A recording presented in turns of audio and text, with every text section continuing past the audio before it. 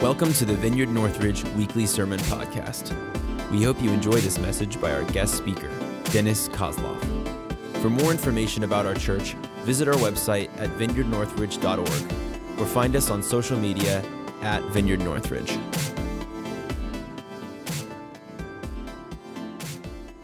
That's right. Good morning, church.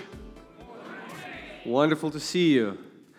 I hope I haven't unlearned how to speak to real people, because last 3 or 4 messages I spoke at this church, it was at the lens of the camera, and Wes made me freeze and glue myself to the table. It was a test for both Neil and me. The first time Neil did it, he looked like I told him, Neil, I gotta be honest, you look like a funeral house director. That wasn't the message. Then he got better and better and better. And then he finally came to me and said, I don't need people anymore. I said, no. No, I'm just kidding. Well, anyway, it's been a while, so it's nice to see, faces. It's nice to hear voices. It's a wonderful, wonderful thing to worship together, isn't it? Amen. That's just great. Well, anyway, today I want to talk to you about something. And I had one of the most difficult weekend, personally, in years, probably. So that must be good. Usually, stuff like that happens when you're supposed to do something God wants you to do. I want to talk to you about what I called the most precious achievement in your lifetime that you can ever get to. And it's a friendship with God. Friendship with God. That's what I'm going to talk about. And I'll start with the scripture, James 2:23. And Wes gave me permission to speak actually using my computer instead of my tablet. Last time I had a problem with my tablet. So the scripture I'll start with is James 2:23. And it's a bigger context, but I'll just read this verse first. And the scripture was fulfilled that says, Abraham believed God, and it was counted to him as righteousness. And listen to this very short but super important piece. And he was called a friend of God. Amen. The scripture testifies that a man living on this earth, just like you and me, got to the point when he was called a friend of God. And you know what is amazing? This is the amazing truth of the scripture. Personal friendship with God of the universe, with the creator of all galaxies. Personal friendship with him is possible for you and me. Just to stop and think about it would be probably enough to dismiss you right now. You know how Apostle John, they say at the end of his ministry when he was an old man with gray hair and people were anticipating words from him, he would come and say, children, love one another and leave. I feel like doing the same now. Just this in itself, friendship with God, according to the Bible, is possible for you and me. And several people in the Bible are testified as friends of God. In the Old Testament, 2 names that come to mind is Moses and Abraham. Abraham, the very first one. So there's a lot of things that we can learn studying the life of Abraham. What happened? How did he develop this life that he got to this point? Moses, one of them. At the end of his ministry, Jesus turned to his disciples and said, remember I told you how you should go and say we're worthless servants, we're just slaves, we're worth nothing? I tell you now different. I don't call you slaves anymore. I call you friends. All right? So, Abraham responded to God's call and started his journey of trusting God and following him in a very practical way. And he ultimately became a personal friend of God. There is a long journey before us. It takes a split second to become a child of God. And this should be and remain our basis for the life. It takes to receive Jesus, to say yes to Him, to say, I surrender, I give my life, come into my life. You become a child of God just like that. It takes years to become a friend of God. You know, friendship is something that God created. And everything that God created has intrinsic laws in it that you need to understand. So a friendship, to fully develop, to form, to shape, to develop, to grow, to bear fruit, there are no shortcuts there.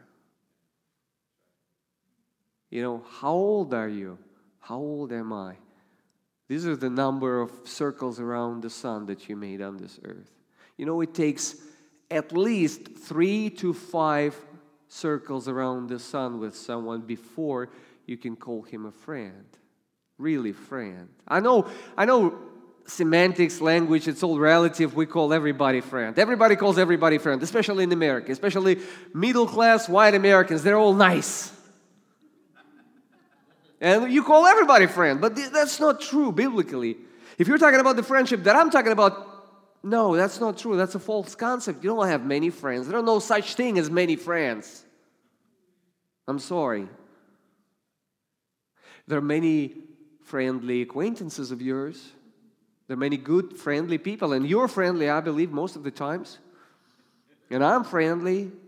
But this is not the friendship we're talking about. You got that, I hope, right? You're old enough to talk about those things. You can take it. You're a big boy, Neil. It's someone that belongs to a small circle of trust. Someone who can enjoy direct access. Someone who can pull up the phone and dial even after midnight. That's a real good friend. Someone who can receive or deliver confidential information without being afraid that it will be violated. That's a friend. Here's the good news. Friendship with God is possible. And here's even a better news. God wants this kind of friendship with you more than you want it. Derek believes that. I heard amen from that corner. All right. So that's a good news. Here comes the bad news. It doesn't come without a price tag attached. I'm sorry. Just like I told you, there are no shortcuts. You can do it quickly. There's not instant coffee friendship. There's no such thing. There's no microwave version of friendship. On both sides. It takes two people. It takes desire. It takes intention. It takes focus. It takes determination. It takes a lot of inconveniences. So if you're not ready for inconveniences, it's not going to work for you. Any kind of good friendship is a fruit. And if you trace it back, you'll see a lot of inconvenient and awkward moments there that were overcome. A lot of sacrifices. All right. That's enough. So we agree that although we call everybody a friend, that's not really a biblical sense of a friend. Actually, there's a verse in the Bible I found that Proverbs 18:24. It says, "A man with many friends may be harmed, but there is a friend, one, who stays closer than a brother." It says that you can develop relationship with someone that would be actually deeper, closer, more profound than your natural, blood-based, genetic-based relationship. Do you believe that? I mean, never stop believing that. Even if you're like 60 years old and you don't have a real friend, it's all right. It's still possible because the Bible tells me so, all right? So, and even if you don't find a friend among mortals like you are, God wants to be a friend like that for you. You hear me? All right. Am I again turning into rude Russian? No? You tell me. Give me some signal. Say pineapple, pineapple. That'll be a code word. Pineapple. That means, calm down, Russian. Calm down. You're too much. You're too much. We're nice. We're friendly. We're fluffy.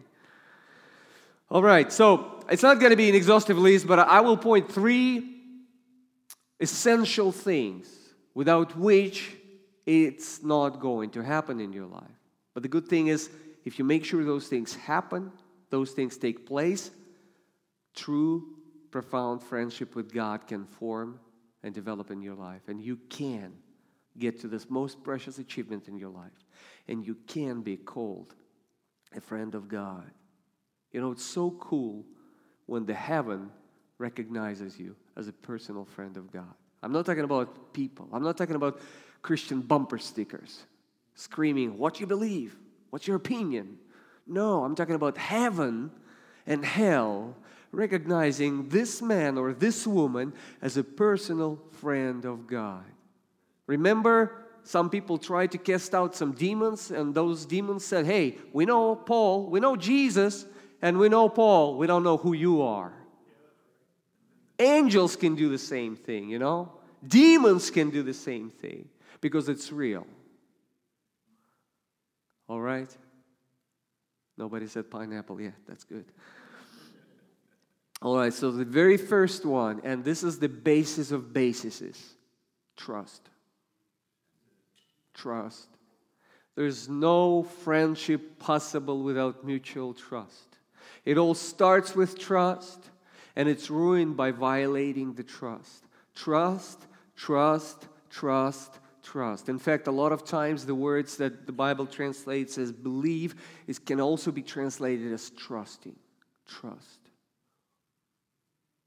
How can you trust someone to guide you, to lead you, if you don't trust His goodness to you? That's the root problem for any problems that people can have with God.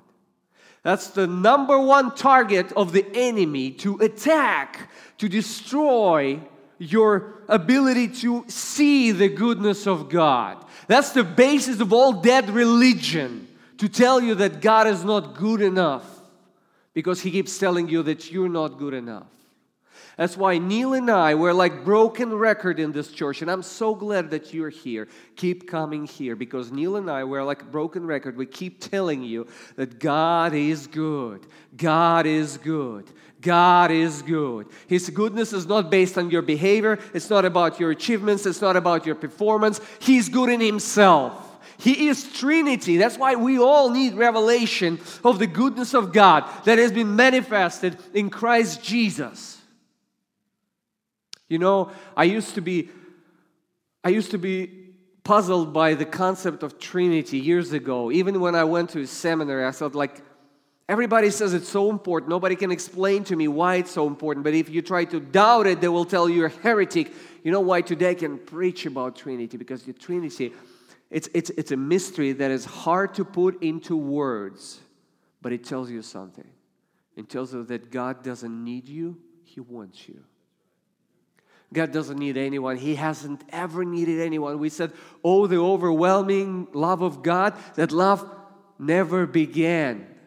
It always existed within Trinity. God the Father, God the Son, God the Holy Spirit. They had the most amazing relationship, harmonious relationship of love between each other. And God's goodness is so rich that He decided to extend it. That's why He created you and me as a vessel to receive this love, to become a participant of this love, to join in for eternity. You didn't do anything to start it. You can't do anything to end it. That's the goodness of God. He loves you with the love that He loves His Son, Jesus Christ. When He looks at you, He basically feels the same thing what He feels when He looks at Jesus. Trust based on goodness. And you know what? He knows us better than we do know ourselves, yet He chooses to trust you. I can release you right now again. Seriously, just think about it. You don't trust yourself. He does. He trusts you. How in the world? It hit me like a ton of bricks when I began to think about it. That He trusts me. I don't trust myself. I only lived like 46 years on this earth, and I totally violated my own trust. He trusts me. So His goodness is the basis. Then you begin to follow in a very practical way, His guidance, His leading. So the trust is the very beginning, the basis of true friendship with anyone, any human actually, but also with God. And the next one is listen. There's no friendship without listening. No friendship without listening. My wife and I, we talk a lot, and she tells me about this person that she knows, and that person is very talkative, and all that person talks about is this person. And everything that she does, and everything that happens to her life, and everything that happens in her family life, and all the time. Do you think my wife and this person are real good friends? No. But this person probably thinks they are. Well, be honest with yourself. When you develop your relationship with God, it's not about you talking all the time. It's about taking time and space to talk, to engage in a courageous conversation, sometimes uncomfortable conversations. You have to have uncomfortable conversations with your good friends. You have to ask uncomfortable questions. You have to express your sincere, genuine feelings. And you are to be able to receive the same from the other side. There's no friendship without it. There's no quality to relationship without it. So, and it's a long process, as I told you. There's no shortcuts. So you have to create a space and time when you meet to talk and to listen. And I'm so glad you're part of this church, because it's one of the biggest, strongest beliefs that Neil and I have, that it's possible to develop personal relationship with God, and it's possible to hear Him in a very practical way. Amen. You know, Neil knows a lot of, he has a lot of techniques to kind of learn to hone your senses, to register what God is doing in your life. What is He saying? What is He doing? What is He leading you? Journaling is one of the things. A lot of things are available. You can talk to Neil personally. You can listen to some of the previously released messages about it, and you will hear it in the future. But listen is so important, listening. If you haven't started a journal with God, start it. Please start it. Not a single serious relationship with God has gone by without somebody reflecting, recording, meditating, and building further based on what they covered. The book of Psalms, the most wonderful book of personal relationship with God in the Bible, is basically David's journal. Have you thought about it? So I'm not going to promote this point very much. So trust, listen, and fix my computer. No. I'm going to read another scripture in relation to this point. John 15:15. No longer, and I already mentioned it today, no longer, Jesus said to His disciples, I call you servants. Listen, here's the fundamental difference between a servant and a friend. Because servant does not know his master's business. He does not know. Instead, I have called you friends, for listen, for everything that I've learned from my Father, I have made known to you. That was His desire towards His disciples. That's His desire towards you. He wants to convey to you every single mystery of the universe He has received from the Father. In relation to life, in relation to world, in relation to other people, to your life, to the purpose of your life. Do you believe that? Amen. And He does it in the context of personal interaction that takes time and space, listening to Him. And the final one, the essential one, without which it is absolutely not possible to have genuine friendship with God, is obey. You know, it's a rare thing to really form, shape, and develop genuine friendship with someone. It's even more rare throughout the history of human beings for someone to develop a relationship with a high-rank politician or a king. I actually recently studied some history of Russia, and there was a Russian Tsar, Alexander, the one who won the war with Napoleon. And as he came to power, he developed several very close friendships with several people. And it was amazing for me to read about those relationships. And here's the thing. You are in the same position. You are invited to the royal court, not just to be a subject, but to develop a friendship with the king.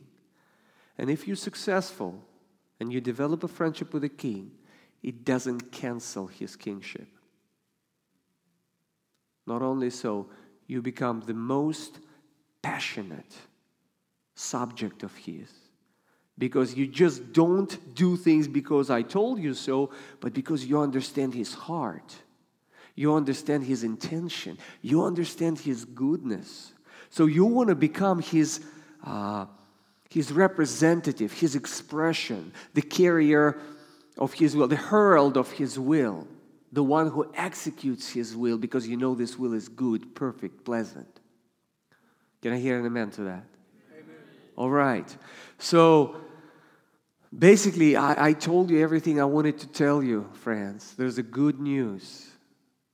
You can become a child of God, and it takes a split second. If you're not sure you're a child of God, come to see Neil or me or any of the ministers in this church, any ministry team members. We'll make sure you receive Jesus, you receive the life of God, you become a child of God. But then the process begins when you not only grow organically to grow up as a mature child of God, but also to reach this most precious, highest achievement that is possible on this earth. To become a friend of God, and you do it through trust. You do it through learning how to listen to Him. And you do it by going ahead and obeying Him in a very practical way. Faith without works is dead. Don't let your inner legalist to wake up and say, give me the list of things to do to validate that my faith is real. That shows that you don't have revelation of the gospel. The goodness of God is still not known to you fully. You need to pray to receive the revelation of the gospel, of who Christ Jesus is and what He has done. And then you will not be trying to add works to your faith. You actually let your faith arise and be manifested and flowing out. You will be able to pour out your life on other people. Jesus said there is no bigger love than if someone would lay down his life for his friends. So you become his friend. And even if these people around you are not your friends yet, you know he wants them to be his friends, and you would be able to pour out yourself for that. Mark last week pointed out to the universal problem that we all have: self-centeredness, self-absorption. We all agree, we all know it. We can be something else, right? Every time you try to set yourself free from yourself by yourself, you reinforce yourself. You need to see something bigger, something greater, something way more beautiful than you are or anybody else in this world, to be set free from this self-centeredness, to get this freedom to love Him, to know Him, and to love others. Thanks for listening. We hope you enjoyed this message. For more information about our church, visit vineyardnorthridge.org or find us on social media @VineyardNorthridge.